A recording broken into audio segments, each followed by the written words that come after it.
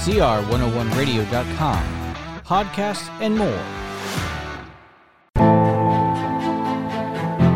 Welcome to Out of the Question, a podcast that looks behind some common questions and uncovers the question behind the question while providing real solutions for biblical world and life view. Your co-hosts are Andrea Schwartz, a teacher and mentor, and Pastor Charles Roberts. I'm here today again with my co-host, Charles Roberts, and we're going to examine how we use certain words and what we mean or don't mean when we use them. Now, you cannot be around most church circles these days and not hear the expression that Jesus wants to be your personal savior. How much thought goes into saying yes or no to this? And what does the expression even mean? For example, I don't have a personal relationship with the current president of the United States, whether I'm for him or against him. I do have a personal relationship with my neighbors, as I know their names and they know mine, and we help each other out when needed. So relationships, all relationships, are based on rules. And while we might have different rules for different relationships, for example, there are different rules in my marriage. There were different rules when I had young children in my home. There are different rules when people are out in the workplace. We understand that. But is it true with our relationship to God? Does God have a personal relationship with us that's different from every other person's relationship with him? So the question we're posing today to get behind is this: is salvation all that personal? Now, Charles, since you suggested this topic, I'll let you start. The straight up answer to that question is yes and no. And this topic became apparent to me as I was preparing the sermon that by the Lord's good mercy I was able to share with our congregation on Easter Sunday. And it has to do with this whole issue. Okay, the resurrection is something that we celebrate, we commemorate, we appreciate every day, every Lord's Day, not just so-called Easter Sunday, but the whole issue there, the resurrection of Jesus, how does that impact daily life? And I think the default position, at least it has been for a long, long time, of those of us here in these United States, is how does it affect me? So the starting point, the default position is me, myself, and I, the individual. And this phrase, my personal savior, is an example of that very thing. Now, that's not to say that there's not a personal aspect to our salvation. But let's say you mentioned when you had children in your home.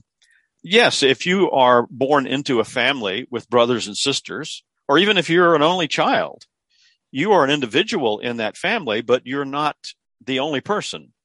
And there's a sense in which somehow the idea, Rushdoony called it atomism. He wasn't the only one to use that term, but atomistic as in focused on one thing, the individual.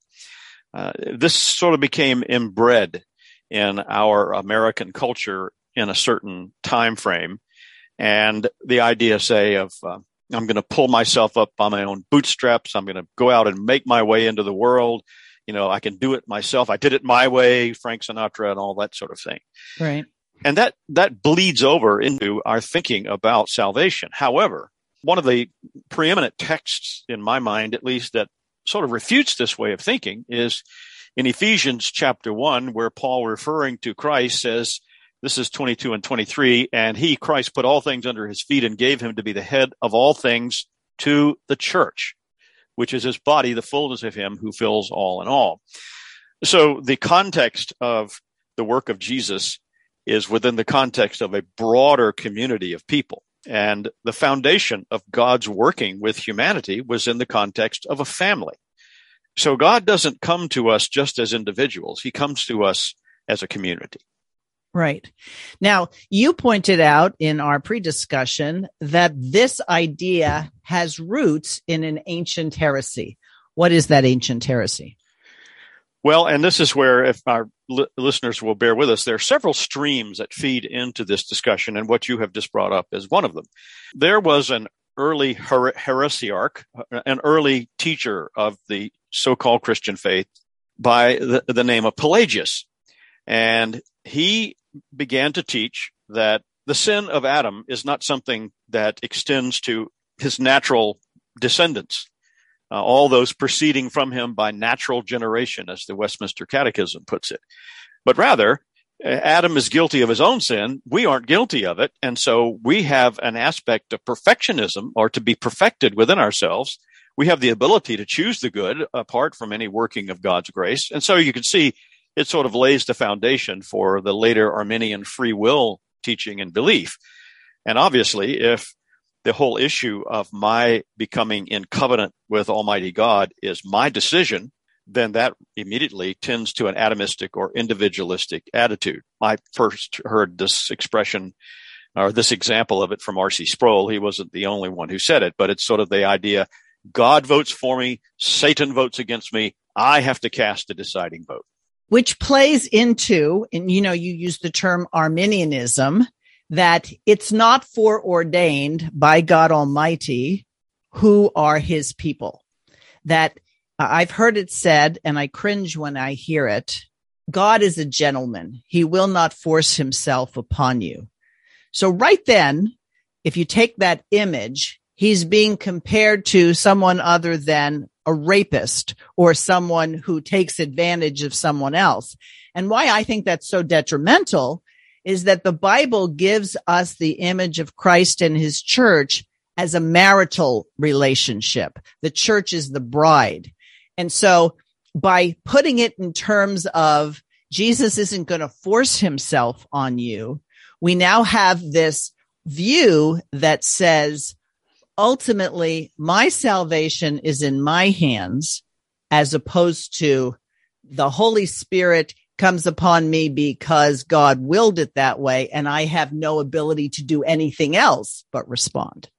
Exactly. And this is another example of how the individualistic attitude has worked its way into at least American evangelical Protestantism. Even in the 19th century, there were evidences of it. And this is what fed into the preaching and teaching of another great heretic, Charles Finney, the man who originated he didn't originate it. Actually, I think it was the early Methodist preachers who originated the anxious bench, the altar call. You raise your hand, you come forward, you accept Christ as, yep, there we go, your personal savior. I mentioned to my congregation a few weeks ago when I shared the message on which this idea comes from.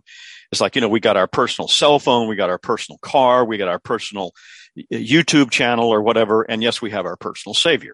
Different plans. You might have the all-encompassing plan, and I might have the bare bones plan. Yeah. And that also is part and parcel of the Arminian understanding, the Pelagian understanding. Some people think that one of the arch foundations of Calvinism is the belief, as it's called in some independent type churches, once saved, always saved. Well, the teaching of Scripture is the perseverance of the saints, which is not the same thing. Because if you have an idea of once saved, always saved, well, you can point back to a point where you went forward at an altar call at a fundamentalist church when you were 15 years old. And that's where I got saved. And I'm always saved because I made that decision. I did this. I'm on the plan where I pretty much live for the devil most of the time. But then, after it gets boring or I can't do it anymore, then I'll start being serious about my faith. That's my plan. Yeah. And maybe it's a matter of economics. I don't want to have to give up my subscriptions to things that may not be very good. So I'll hear people say, okay, so you're just more dedicated. I wish I could be more like you, but isn't it great how God accepts us each as we are, which is another expression you won't find in Scripture. Yeah. And another place that this whole discussion feeds into that is part and parcel of the landscape of modern evangelicalism and even non-modern, it goes back many years, is the influence of dispensational teaching, which bought into this sort of thing early on. I remember many, many years ago now, not long after my wife and I were first married, we were living in an apartment house, and we were very delighted to find across the hall from us was another Christian couple. Now, they were of a somewhat different theological bent than we were, and I was still learning about Reformed theology. I had just barely heard of Dr. Rushdoony and an uncomplimentary article about him in Christianity Today magazine. And I was having a discussion with the husband of the couple, and he was a seminary graduate. I had not yet been to seminary at that point. We got to talking about this issue of law and obedience. And he said, well, as a Christian, you don't have to obey the 10 Commandments. You're saved by grace, and it's the love of God that you have. You just have to love Jesus. And I've never forgotten that conversation. At the time, I didn't know quite what to make of it. I sort of had an impulse. I wanted to do a cartwheel, Hey, I don't have to obey the law, But then I learned better that this was based on a type of theology that not only blends parts of Pelagius's teachings, but here again is where the stream runs deep into this discussion. Another heretic from the early church was Marcion. And he taught that the God of the Old Testament, Yahweh, is this evil, mean guy who wants you to obey every jot and tittle of the law. But then the God of Jesus was a different God, a God of love and peace, and we might say today unicorns and rainbows. Mm-hmm. And so all you have to do is have him as your personal savior and feel good about yourself and do the best you can. God loves unconditionally and all the rest of it. Marcion was the one who popularized the idea that there are two different plans in the Bible. One deals with the Jews who have no connection whatsoever to anything dealing with Jesus or the Newer Testament, the New Covenant. And the other is Jesus, who mounts this whole new religion. And so because of that, Marcion came up with his own version of the Bible, in which he basically chopped out everything except the Gospel of Luke and the book of Acts and maybe the book of Psalms. And that was it. Let's look at this for a second. In every other relationship or exchange we have in life, we don't proceed with an agreement until we know the terms of that agreement.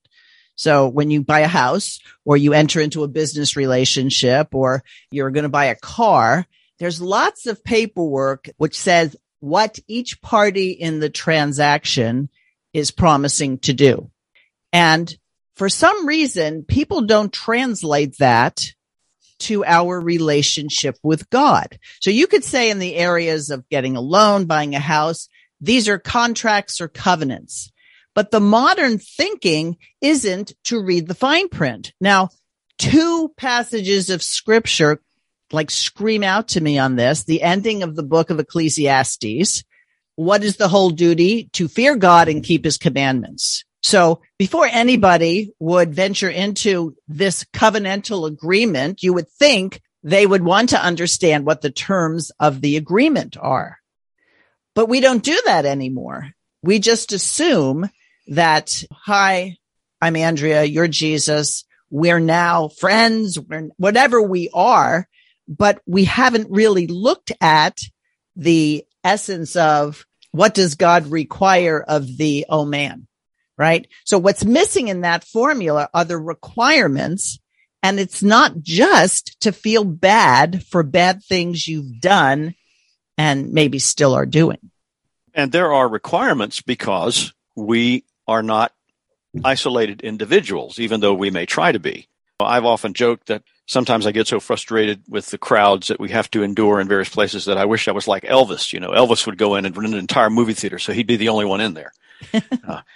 That's a very sad, solitary life, and we see where it eventually led him, at least some aspect of that. But the fact is, there have to be requirements and rules and regulations because we are born into communal settings. When the Lord spoke to Abraham, when Yahweh spoke to Abraham and said, I'm going to make my covenant with you, he didn't stop there.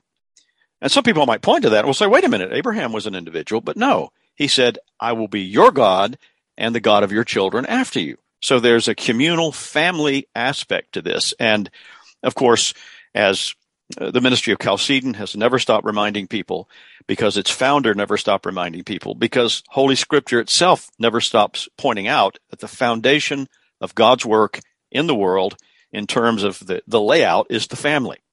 This was the operation and unit that got established at creation. That requires that we have rules and regulations on how we conduct ourselves. We're not born isolated individuals. We're born into a family circumstance. It's the same thing in terms of being born into God's covenant family. We're not born as isolated individuals. We're born within the context of a Christian family and or a Christian church. And if you go back to Abraham and the covenant God cut with Abraham, it's really important to understand this cutting of the covenant, because this covenant was not two equal parties entering into agreement. This was God, the superior party, and Abraham and his descendants, the inferior, in sense that they were under. And if you remember the account where Abraham puts animals on the altar and then a fire goes through and demolishes it. In other words, this covenant has terms of life and death. And yet, not only do we rarely hear people present the covenant, that you enter into a covenant with God and then you fail to live up to it, there are going to be consequences, and sometimes greater for those who have professed, but then don't live up to their profession. That passage that I referred to earlier from Ephesians, Paul not only mentions the fact that God gave Jesus all this authority to put everything under his feet, to be the head of all things, the church, which is his body, etc. But he also refers in that same section that we are saved, we are brought into this covenant so that we can turn away, and the phrase he uses, from the course of this world, from the worldview, from the principles of this world, and we are to follow and pursue good works that the Lord prepared beforehand that we should walk in them. So at every turn, our gospel kingdom-driven faith is awash in the idea of action, of obedience, of not just simply believing something and having a good feeling, but absolutely believing truths that have a direct impact. They go together. The Westminster Confession of Faith obviously speaks against the idea that good works save anybody, but it points out very clearly that where there is true regeneration and salvation, good works without fail follow that change in a person's life. And the word good is defined clearly as the standards of God's law. Right. And, I was thinking a lot about, is there an account in the New Testament that would sort of make the point we're trying to get at today? And it just actually came out of a surprise area where I had never viewed it this way. But if you remember the account at the end of the Gospel of John, Jesus has risen from the dead. This is prior to his ascension, and he's already met with them, it says twice. And then there's this third time. Peter and the boys are out fishing, and they don't have a very successful catch. Nothing comes into their net. And so there's this person yelling at them from the shore saying, "Have you caught anything?" And they say no. And he says, "Put the nets to the other side." Of course, they get this big load of fish. The nets don't break. Peter realizes who it is, gets dressed, jumps into the water, and goes and meets Jesus. And so now they're all sitting down for breakfast. Now, Peter definitely prior to this has had what we would call a personal relationship with Jesus Christ. For 3 years, he had this relationship. And then he stumbles, he falls, he surprises himself that his macho doesn't turn out to be so macho, and that he's denied Christ in the midst of wondering what people will think of him. So he's sitting there, and Jesus looks at him and says, "Do you love me?" And Peter says 3 times, "Yes, I love you." So Peter is asserting his personal relationship with Jesus. And what's Jesus' response? "Feed my lambs, feed my sheep." In other words, it's not just about you, Peter.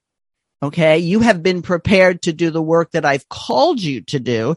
And then he even prophesies that Peter's going to go through some troubles as he pursues the call to feed the Lord's sheep. So it's not just a personal relationship. Jesus could have said, "Well, okay, I know. You know what? Everybody slips up." But he gave him a mission. And then when you look at the Great Commission, you see it's the same mission. Exactly. And in that same chapter that you're referring to, he exhorts him, and as it goes forward, he's talking about John the Apostle and Jesus having some things to say about his future. And Peter says, what about this man, Lord? In chapter 21, verse 21, and Jesus says, if I will that he remain till I come, what is that to you? You follow me. Right. And so there's this immediate exhortation that he has a responsibility, and it includes a certain type of action. And that action is not to go off in a corner and contemplate some, mystical thing or other. It's to be actively involved with the ministry and life of the church. So this sort of begs the question, when is a person saved? Is a person saved when he or she is aware of the fact that they're saved, or were they saved prior? And so if we take a look at the overall outside of time scheme that the Bible presents, we know that God determined all things before the foundation of the world. Nothing is out of his control. So if I was converted, which I was at the age of 28, that doesn't deny the fact that all those years before that, I was part of God's elect, but I didn't become aware of it until a point in time where I received the gift of faith, which caused me to repent of my sins and change the way I lived. So that's the overall scheme. Well, at what point do people say to themselves and the world, I'm a different person? Well, we call that the sign of baptism, where someone says, I now belong to Jesus. Now, I know there are going to be people who don't subscribe to infant baptism, but still the same. What the parents of that child are asserting is that the rules and methods by which this child will be raised will be according to the covenant that we have in Christ with the Father, which allows us access. So baptism is very important, and yet people just look at it as a thing to do because Jesus said to do it, but they don't understand this is kind of like publicly signing the contract.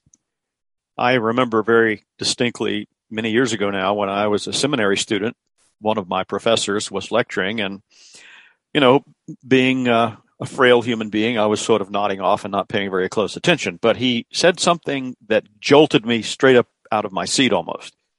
And it had to do with this very subject that you're referring to. Because he said that in light of what Scripture teaches, that baptism is not a sign of a decision that we've made to follow Jesus, which is the way it's presented in many of the same churches that tell you need to, have a personal relationship with Jesus and get saved and all the rest of it. Because usually the way it works in those churches, please come forward at the altar call, say the sinner's prayer.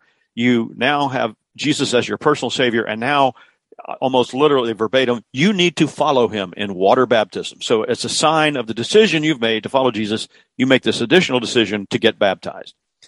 Well, as my professor noted, and this is what got my attention, according to Scripture, baptism is not a sign of a decision you've made. It's a sign of the decision God has made in choosing you from the foundation of the world to be in Christ, in union with him. Now, in the case of covenant children, that decision is, with a small m, mediated through the parents.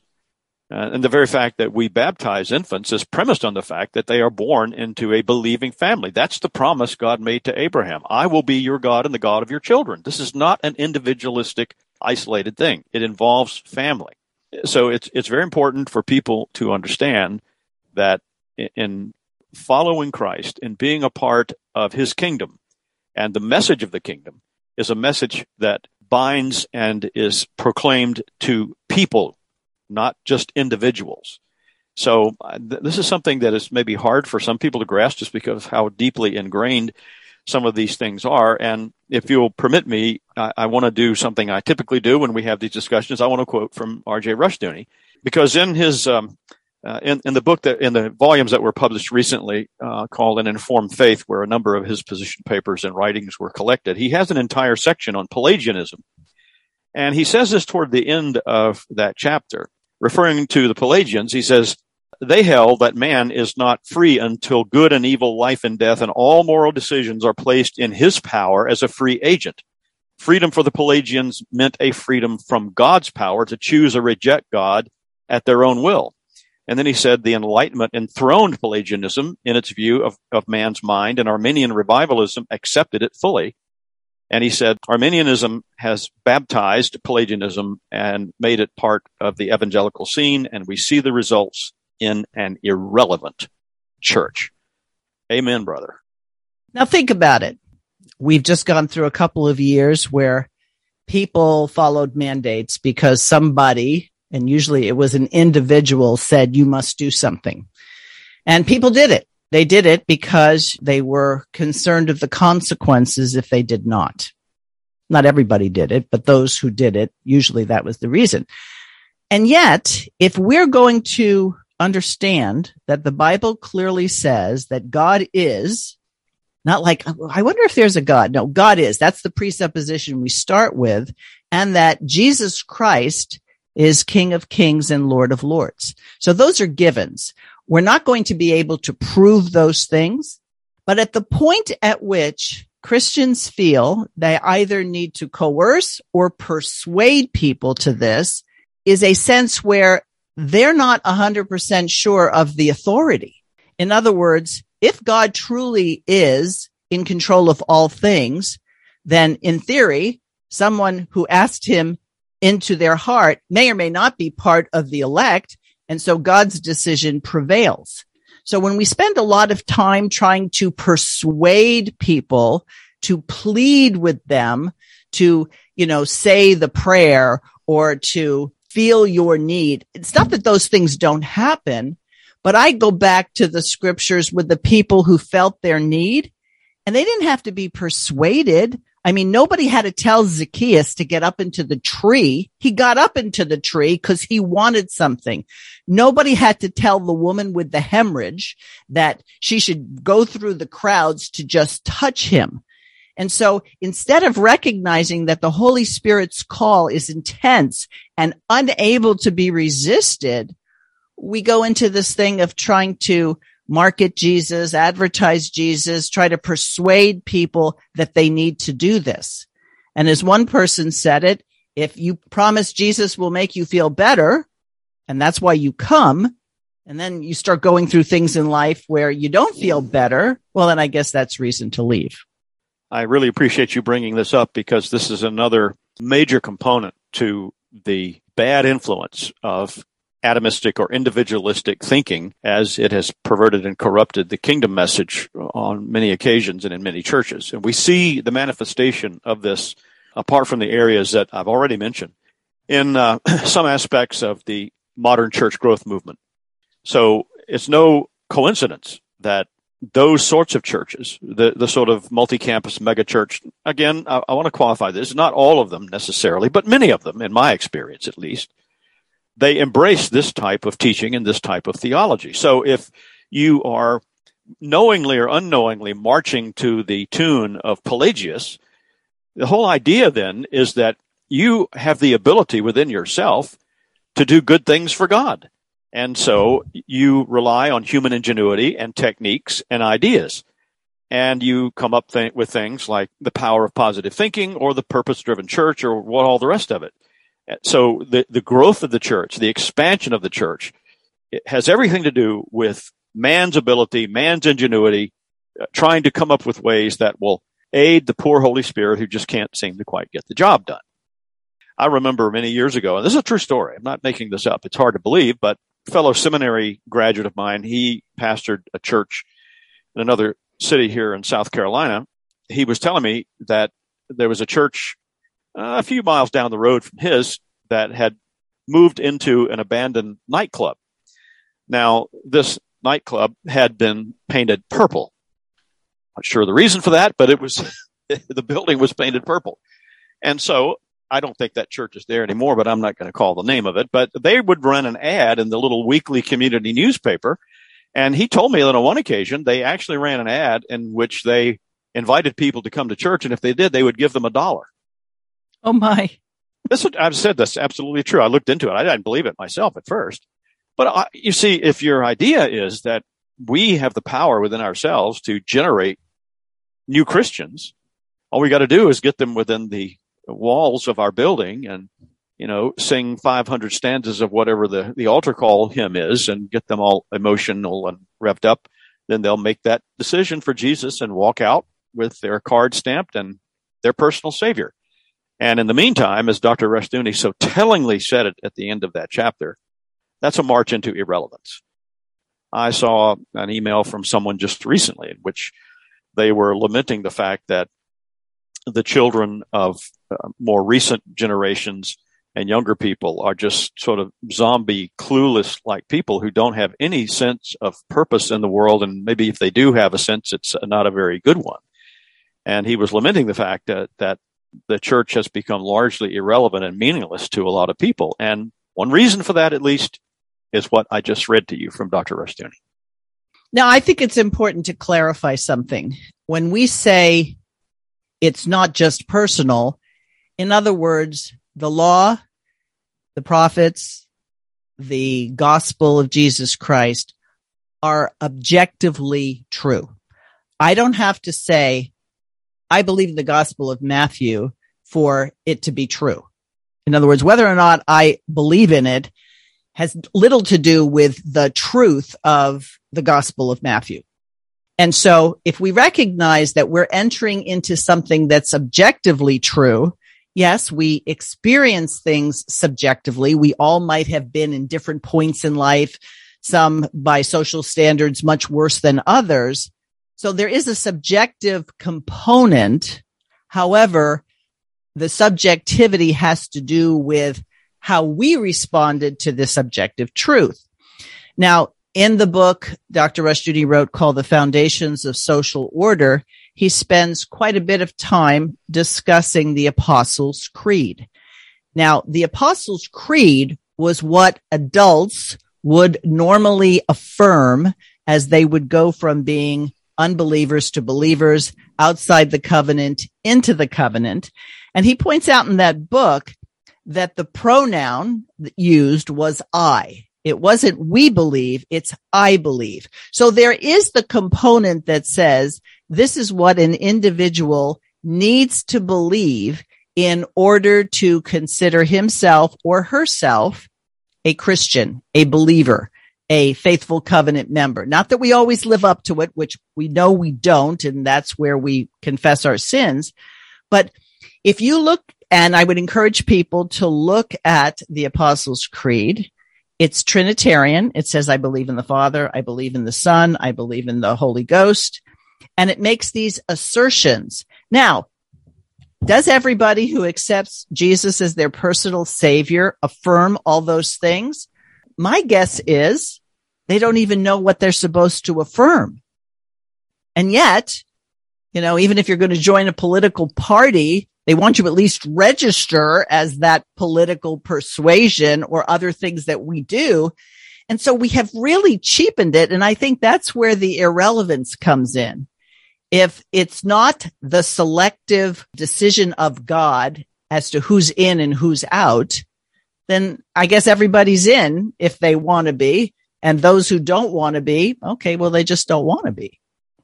That book you referred to, The Foundations of Social Order, is one of the most important books that Dr. Rushdoony wrote. That is an extremely important point because when individuals in the context of early Christianity, when they were asked to declare that creed, that creedal formula, my understanding is that most of them had to do it publicly. They had to do it in a way that left no doubt in anybody's mind where they stood. It wasn't done in a corner. It wasn't done just within the confines of the Christian family in a small little house church gathering as it probably took place back then. And the reason for that is that by making this declaration, I believe in the Father, Son, and Holy Spirit, and one God, et cetera, they were making a declaration that I am being transferred from one family into another. I am leaving one government to come under the authority of a different government. I am under the authority of the true king, the true divine king of all creation.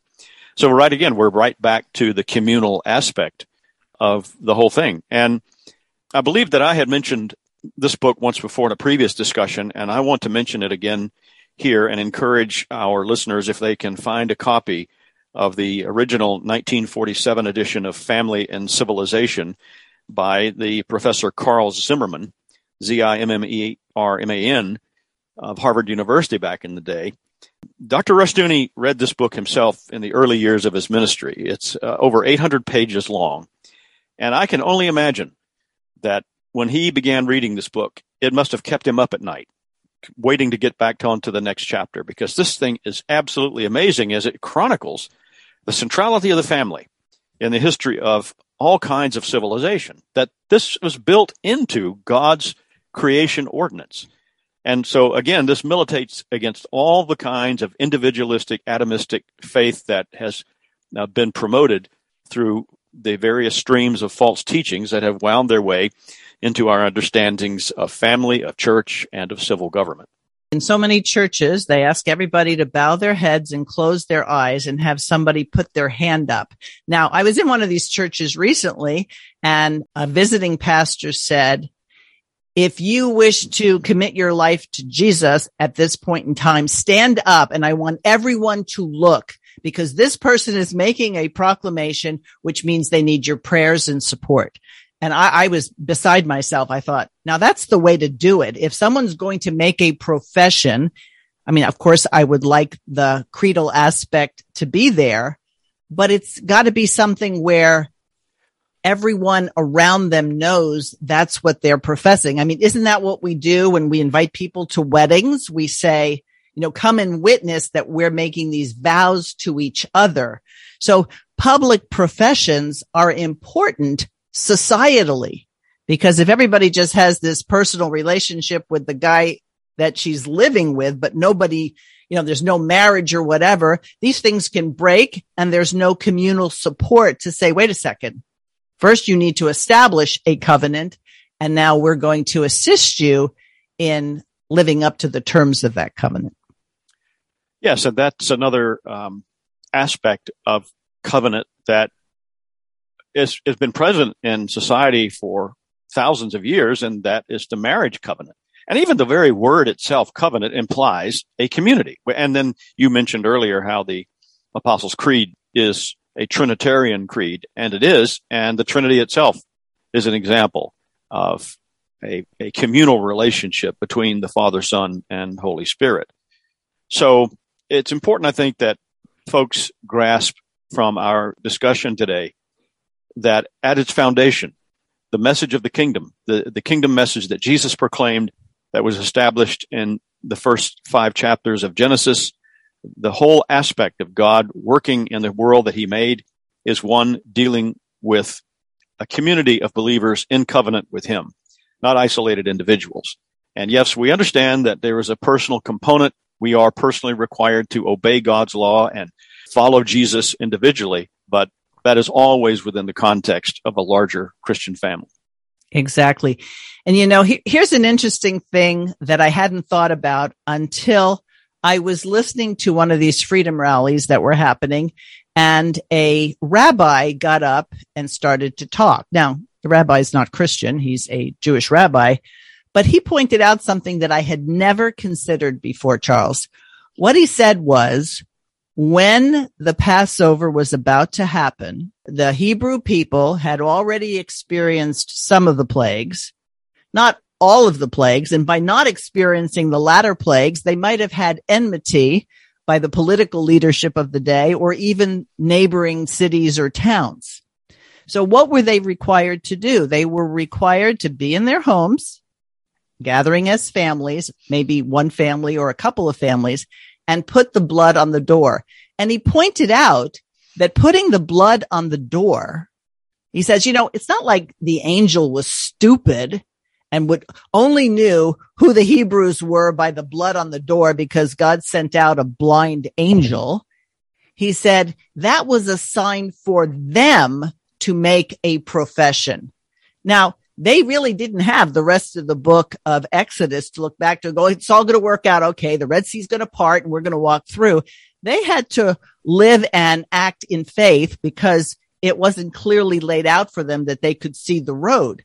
So that blood on the door is a profession of who they belong to. It's kind of like what you said, there's a new sheriff in town and it's not you, Pharaoh, and we're going to follow what God says, because God had shown his power in the various plagues. So when people want to have quiet professions and they don't want the world to know, or I don't want people to know where I work or in my neighborhood that I'm a believer in Jesus Christ, the question is why? Who do you believe is the King of Kings and Lord of Lords? And if you don't believe it's the Lord Jesus Christ, then I would suggest you go find somebody who can talk these things through, because you need a better theology than you've been presented. Yes, and I hope that as people listen to this podcast, they will realize that it is within the larger context of God calling a people to himself as a people, not just simply isolated individuals.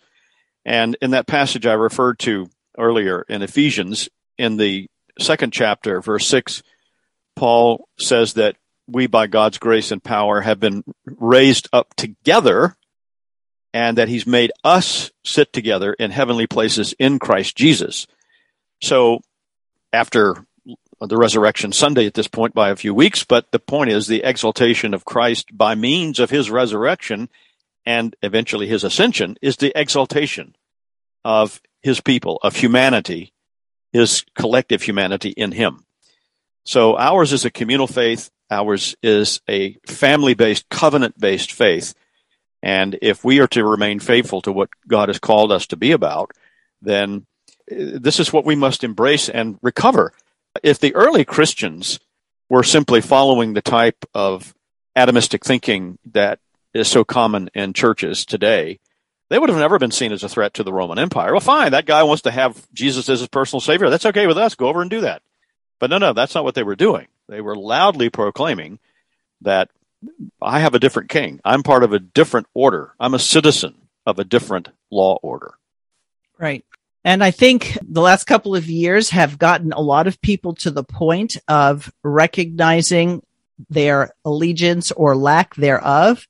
And so that's why I'm excited about circumstances that God allows to happen so that people wake up. Different people, some people wake up to a soft alarm. Other people wake up to a loud alarm. Some people need somebody shaking them. So however God does it, I think those of us who get it need to be ready to be the teachers that are required to help make disciples of all nations, not all individuals, nations. Now, of course, nations are made up of communities, they're made up of families, and they're made up of individuals. But the goal isn't to go out and convert the individuals. It's to disciple the nations. Well, I would just like to wrap up my part of this by one more reference to something that Dr. Rushdoony said, referring to the importance of the resurrection. He said, to be given the power to do good by Christ's regenerating work is to be given the power to be victorious. And that the church is, in fact, a victorious church. So we have been saved and brought into God's kingdom for the purpose of victory, and we need to get on with that business. Indeed. So it's not we got to get the right guy into office, or we just have to get our side in a position to force other people to do what they don't want to do, like they've been forcing us, is to recognize the power of the cross and the victory that's ours. Now, how sad is it if a group of people are on the side that won the war but don't know it? Word hasn't gotten to them. Well, listeners, get the word out.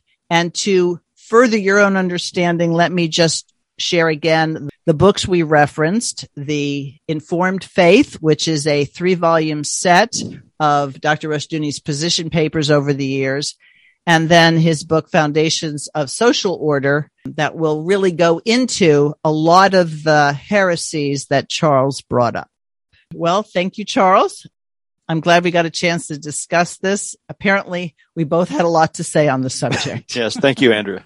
Listeners, you can always reach us at outofthequestionpodcast@gmail.com, and we'll talk to you next time. Thanks for listening to Out of the Question. For more information on this and other topics, please visit chalcedon.edu.